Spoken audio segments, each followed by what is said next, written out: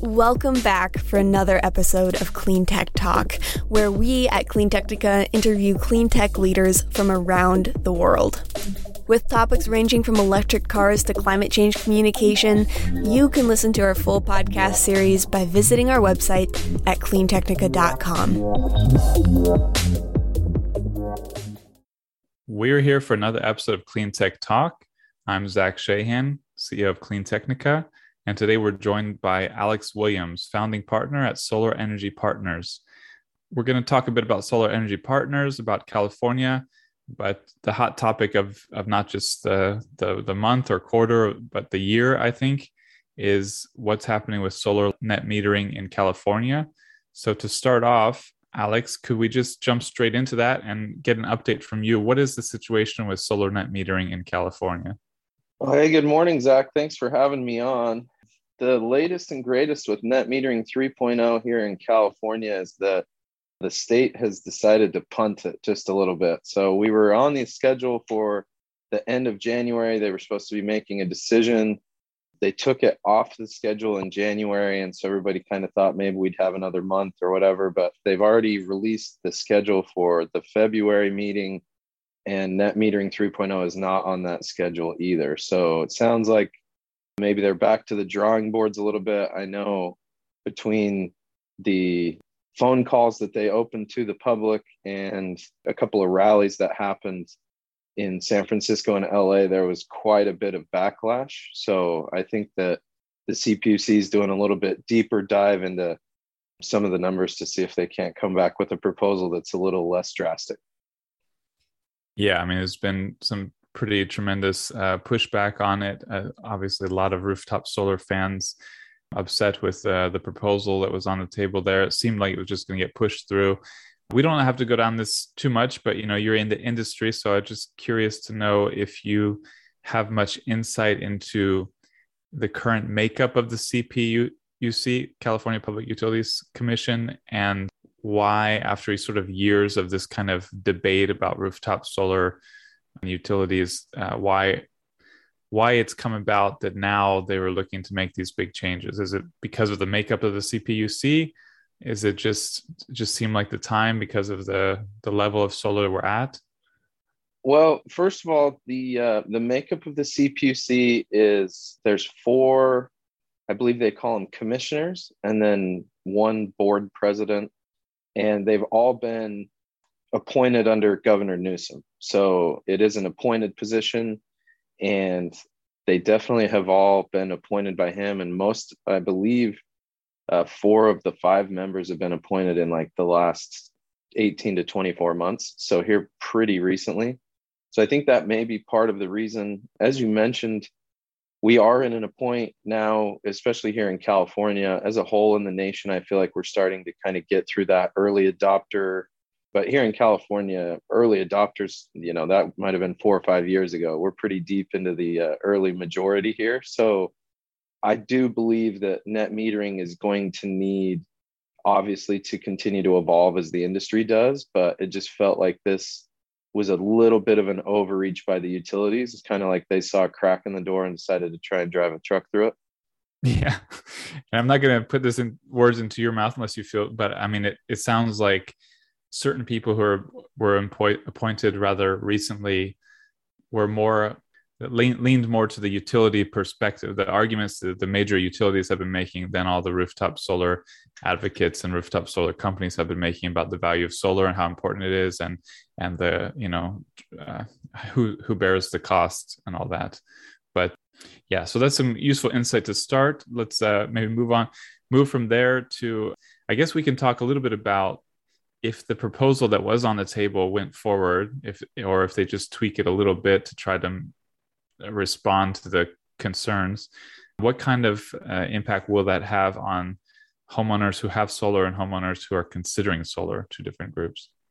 Yeah, so first group, people that already have solar, there were 2 kind of proposals or 2, I guess, measures that they were working on. The first is changing the rules on how they charge to be connected to the grid, or how they compensate you for your solar production. And then the second part was how long they're going to honor those rules. So as the law stands right now, there's a 20-year grandfathering period for anyone who goes solar. Basically, the rules are guaranteed the way that they are when you get it for the next 20 years. So they were attempting to decrease that to 15 years, and that would be retroactive. So everybody who got solar with the promise that you've got 20 years, all of a sudden they're trying to take 5 years away from that. So I think that created quite a bit of backlash from customers who had already invested in solar. And it's like, hey, you can't move the goalpost in the middle of the kick, right? Like, come on, guys. Exactly. And I mean, it's not like, okay, I get it. It's a government agency, CPUC, but would that open them up to lawsuits? I mean, it seems crazy that you would have this agreement when someone makes the investment to go solar, and then they would cut 5 years off of it. Yeah, I think, if we look at Nevada, anyone who's familiar, Nevada went through a very similar kind of situation 2016 and early 2017. And, their Public Utilities Commission basically allowed Nevada Power to drastically alter their net metering program and allowed them to make it retroactive to everyone who had already done it. And it absolutely destroyed the solar industry in Nevada for a number of years. And then luckily, the state was able to kind of look at it and get deeper into it and realize that, hey, maybe the utility might have, overrepresented some of these costs, and maybe they were being a little bit, maybe not the most clear in their explanations. And so they reversed that, and the solar industry's, gaining momentum again in Nevada. But if you also look in Arizona, a federal judge actually just ruled against one of the major utilities there in Arizona because they were kind of doing the same thing. They changed their net metering. They put drastic fees on solar, saying, oh, it costs, other participants in the grid. And then they do this study over multiple years, and it comes out that, oh, maybe solar is a little more beneficial than we might have initially indicated. And so I feel like we're in this time right now where the states or, these different public utilities commissions are getting caught with their hand in the cookie jar a little bit when it comes to rooftop solar. I think anybody in rooftop solar or solar in general would say that we'll gladly pay our fair share. But to say that rooftop solar is a net negative to the grid is just, that's just not true. Yeah, I like that. That's really, I like the cookie jar metaphor too. This is, Arizona sort of has had this fight going on a lot longer than California. They've had sort of, you could say, utility capture of the PUC back. But there is like, the thing that's irritating is it can be a very compelling argument when you read, oh, all the costs are getting shifted to lower income people. This is just helping rich people put solar on their houses. And it's a very simple, easy, understandable argument. But what is missed is that there are tremendous benefits to these rooftop solar programs. One, they cut pollution in what are often lower income areas that suffer the most pollution from dirty fossil fuel power plants. They lower grid costs. Well, I'll let you talk. So what are some of the benefits? What are some of these benefits of rooftop solar that sort of most routinely get ignored or underrepresented in these discussions? Yeah, absolutely. Well, first and foremost, I've always found that that's a very interesting argument to try and make, because being in the industry, 75, maybe 80% of our customers would be considered lower middle or even lower income. And so for me, it's always been like, the rich people aren't the ones getting solar. We have literally, thousands of installs a year happening, and high percentage of them are not what people would consider wealthy. And so it's always been kind of interesting, right? Like, I don't see that. And anyone I've had discussions with in the industry says the same thing. Like, we're not selling a lot of, 8 and 9 figure customers. That's just not the market that is adopting rooftop solar.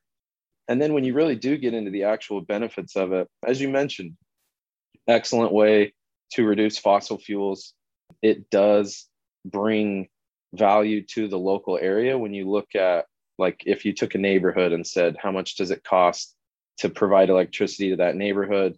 And then if that neighborhood had 10%, 20%, 30% solar in it, the cost to provide electricity to that neighborhood goes down, because when you're creating electricity locally, there's a phenomenon called transmission loss. Basically, the farther you move electricity, the less of it arrives.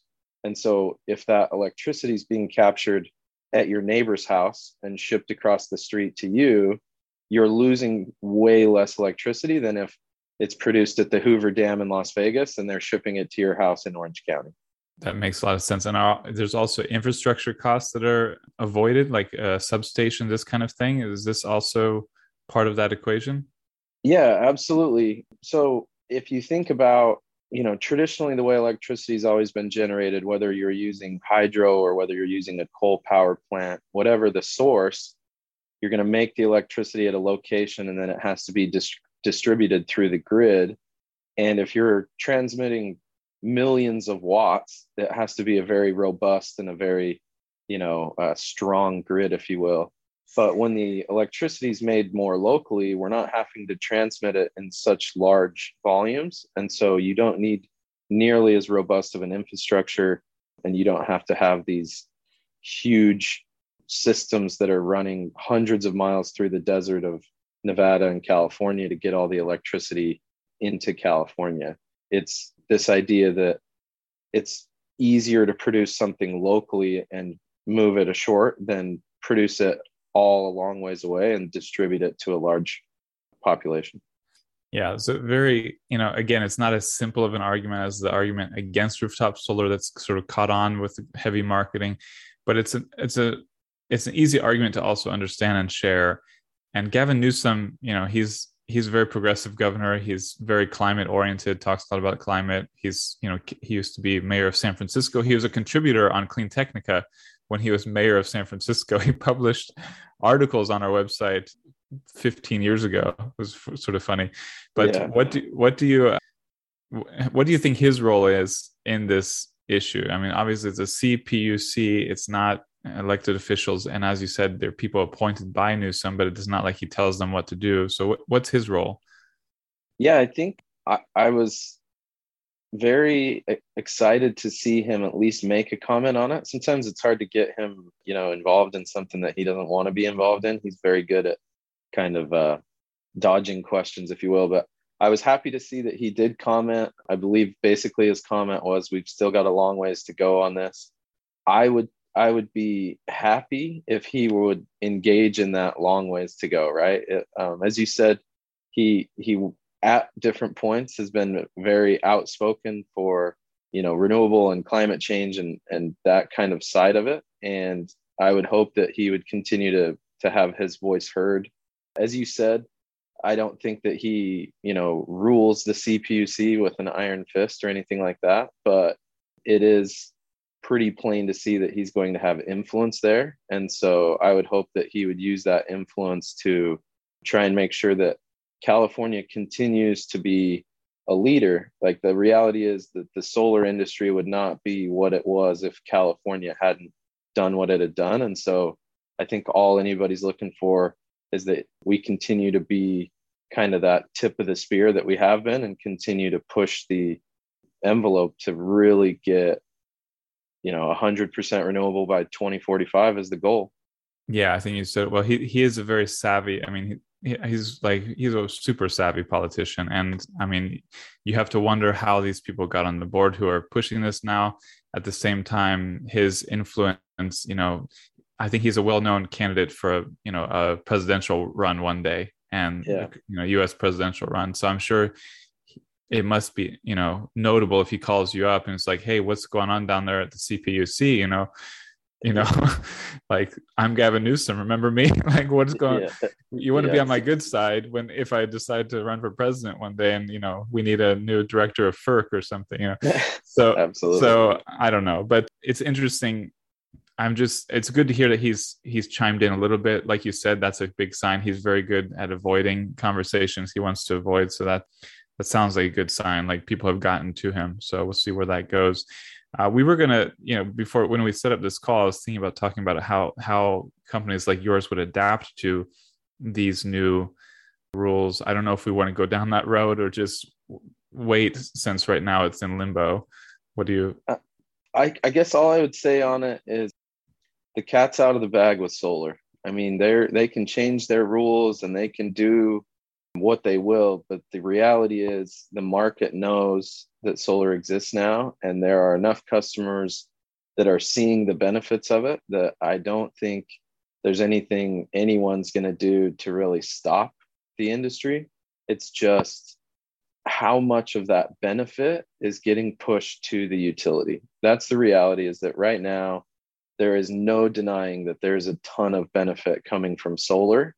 The only question is, does that benefit go to the utility side of the meter, or does that benefit go to the customer side of the meter? And I think that the market will continue to provide a solution to keep that benefit on the customer side. I think storage is spinning up nicely. We're seeing some of that backlog that we were experiencing over the last 12 to 18 months in the storage space, home batteries. That's starting to kind of catch back up. I heard the other day that Tesla was expecting to like 2 or 3x their battery delivery, their Powerwall deliveries over the next 90 days. So I think as some of these manufacturers ramp production with storage, ultimately, if that's what it comes to, we're at a place in the market where you can still do solar and store it on your property cheaper than you can buy it from a utility company in California. Yeah, it's quite lucky that the storage technologies have scaled right in time to help the solar technologies that have scaled. It's quite a fascinating development. So let's actually talk about your company a little bit. So Solar Energy Partners has over 1,000 solar consultants or reps. That's a lot. That's really a lot. So how have you? I mean, it's not an easy industry either. I would say, I've covered this industry for 15 years or almost 15 years, and used to cover it a lot more.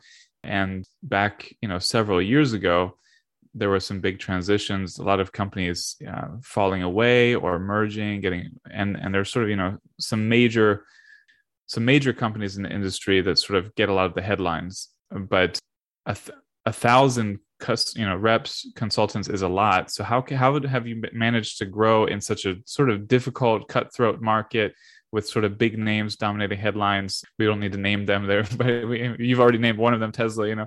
But how have you managed to navigate that and get to such a scale? Yeah, so we were fortunate enough to get into the industry pretty early. My brother was a little bit ahead of me, but 2014, 2015, residential solar was not quite the behemoth that it is today. And so we were lucky to get in early and kind of learn the industry, learn what it took to be successful. We did a lot of growing sales teams at some of these other unnamed companies. And so we learned a lot there. And when we decided to start our own, we kind of went all in on 2 ideas. The first is training. I feel like most people want to do excellent work, or they want to achieve a very high level. It's just they don't know the steps that they need to follow to get there. And so we kind of went all in on the idea of let's train first, train second, train third. And once everybody's trained up, then we'll worry about trying to get a little work done. And kind of our second philosophy going in was that if we can provide an environment where we can give our representatives more options, they're going to meet more customers' needs. So what's difficult when you are at one of these large, multi-state companies is they usually have their product, whether it's a PPA or whether it's a loan or whatever it is, they have their kind of arrow in the quiver that you're supposed to fire. And we kind of felt like if we can create an environment where we can give people 2 or 3 or 5 arrows, they're just going to hit more targets. And so it took a long time. We've done a lot of trial and error with different partners and different installers, but we've been able to come to a point now where we've got some pretty amazing partners throughout the country that are helping us do the fulfillment side of it. And our company is just an origination company. We don't do any of the operations, so we're not doing installations. We're just simply customer service. We love the customer. We love finding and helping customers through that process. And so we've been fortunate enough to be able to do a lot of growing. We have probably a lot more of a, what's the word I'm looking for? Open relationship, I suppose, with our sales reps. We're not saying like, you don't clock in and clock out. We're not watching to make sure that you're putting your 40 hours in every week. We have college students that are working for us. We have, stay-at-home moms that are putting in a few hours a week, talking to their friends or their neighbors. So we like to kind of let everybody that wants a chance at the solar industry, if you can't give us full time, we'll take part time. But it's been an incredible ride for sure.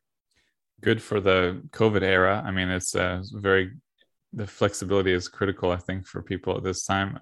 Well, first of all, I'll just say you're really good with metaphors. You'd be a great writer. So I like the metaphors you pull in here, and just the comments on training. It makes me think of I can't think of the actual phrase now, but if you plan well, you save a lot of time down the road. So it sounds like that's the training model you have there, is really train well, plan well, so that you don't waste a lot of time down the road from people saying or doing the wrong things. And it's interesting on the options too, because I would say that's a gripe. We have a lot of readers have chimed in over the years, and they don't like being pushed into one box. They don't like being told, oh no, you like that, but that's not really what you want, go to here. And I think that's a great approach as well. It sounds like you did what you said. You're in the industry, you saw where there were sort of gaps or issues, and you've created a company that solves those better.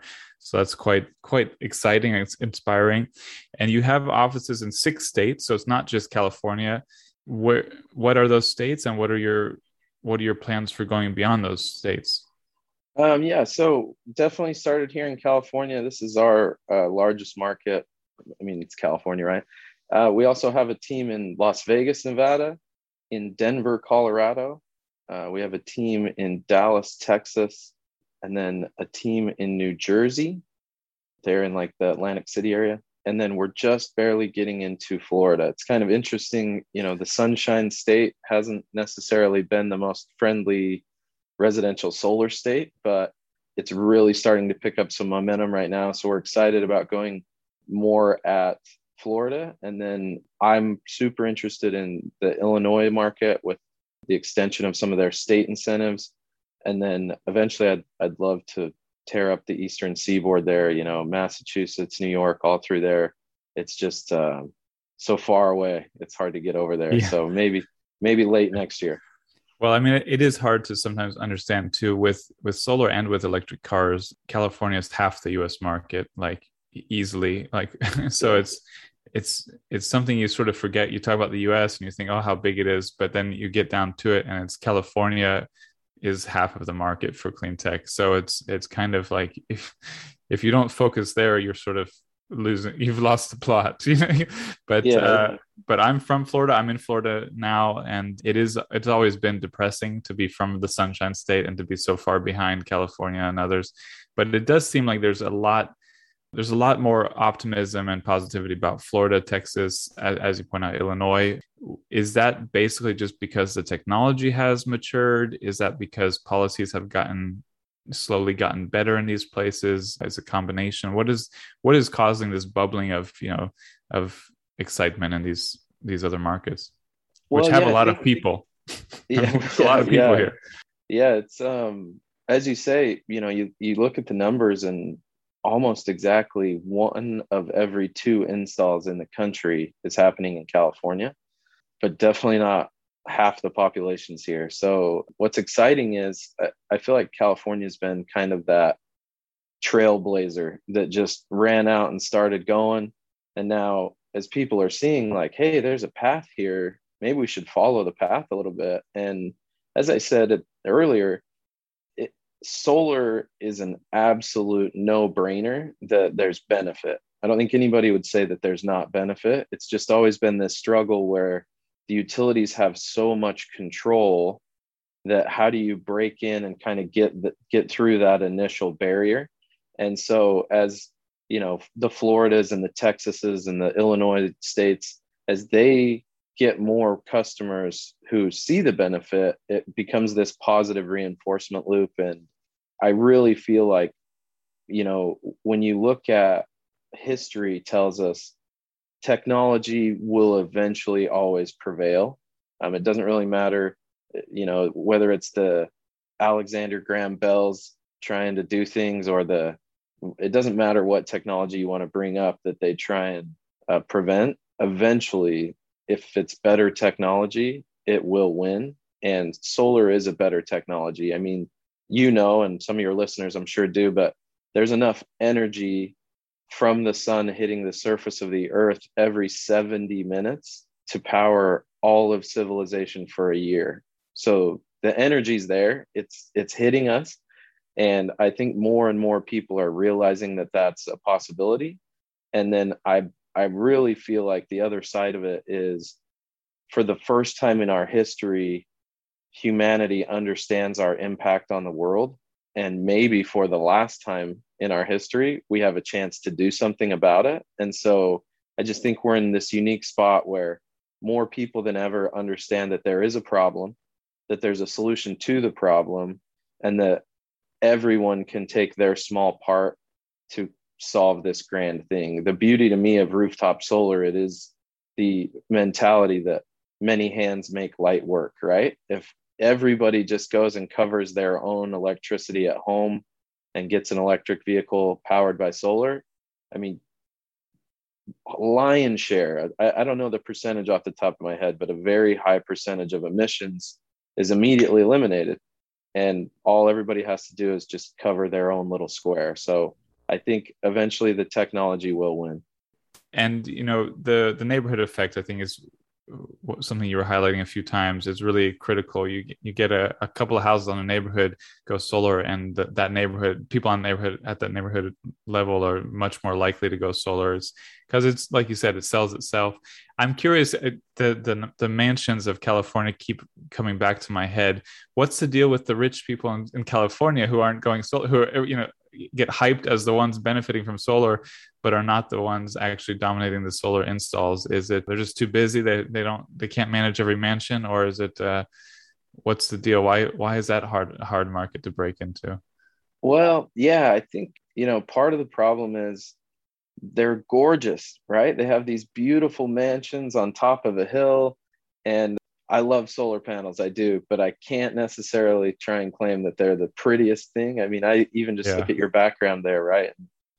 It could be difficult to want to put panels on that. So I think you've got a little bit of that aesthetics comes into it. And then I think it's just it's easier to keep going than to change something, right? It's like, well, we've always got the electricity this way, and maybe we'll deal with it down the road, but for now we'll just kind of leave it. And what we see is the number one market that's interested in that is the people that are interested in the savings, right? If you've got a multi-million-dollar California villa and you're going to save a few $100s a month on your electricity, does it move the needle? Yeah, you're not looking at your bank account. You're not counting. If you're looking at your bank account, you're not noticing things like operational costs of your houses. Yeah. Well, that's interesting. Well, one thing that I think doesn't really get highlighted enough is the culture of clean tech companies that succeed. It's easy to focus on the technologies, on the business plans, but the culture of companies is something that just has interested me more and more as I've covered this space for 15 years. And I'm curious to hear more about what it is about the culture of SEP that's, been helpful in your own growth and expansion. Yeah. First of all, we love people. We're, the founders, all three of us, and we're just people. We love helping and trying to get someone from where they are to where they want to be. So I'm a big John Wooden fan, coach of UCLA men's basketball. And he did an interview one time and someone said, 10 championships in 11 years or whatever, and all these great players that came through your program. And how do you create such great basketball players? And his response was, I don't try and create great basketball players. I try and create great men, because great men play great basketball. And I think, that speaks to what we're trying to do. Our philosophy or our mentality from the beginning has been empowering people to create incredible lives, Because if you have an incredible life and you love your job and you love what you're doing, you're going to do great work. So I think first and foremost, it's more than how do we, get them good at selling solar, or how do we teach them the next closing technique. It's how do we get someone in a position where they love waking up every morning and being able to go do what they get to do. And so we've tried to foster that from the beginning. And then I think our other main key is, as I said before, it's train. So we're not going to our leadership and saying, you got to go get more production and go sell more deals. We're saying, hey, how do we get new people faster? How do we get someone who's been with the company for 90 days to be an expert where it usually takes, a year? How do we accelerate those timelines? And as you do that, it's very exciting for people when you can take a new representative who maybe isn't coming in the best scenario. As you said, we've seen some pretty tremendous growth during the pandemic.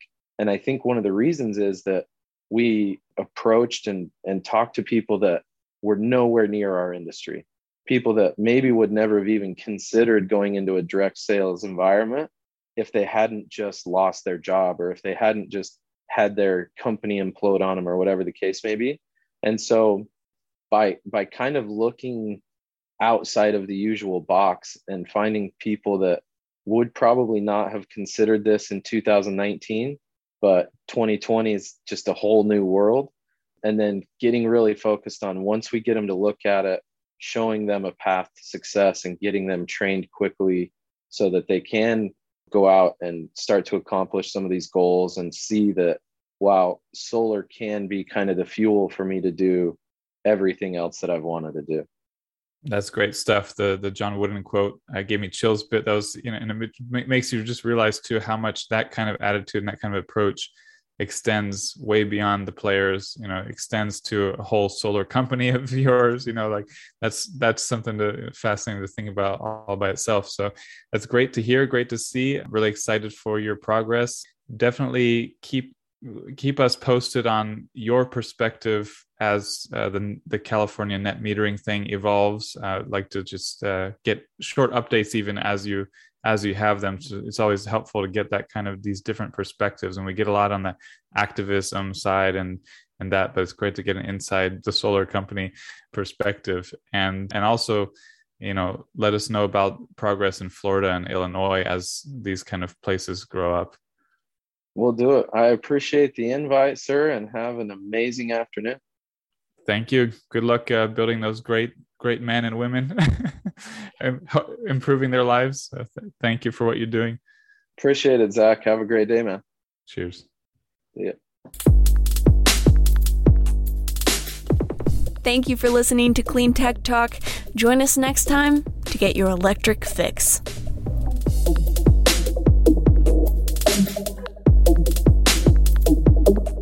If you would like to sponsor our podcast, send us an email at accounts@cleantechnica.com. That's ACCOUNTS@cleantechnica.com. Thanks.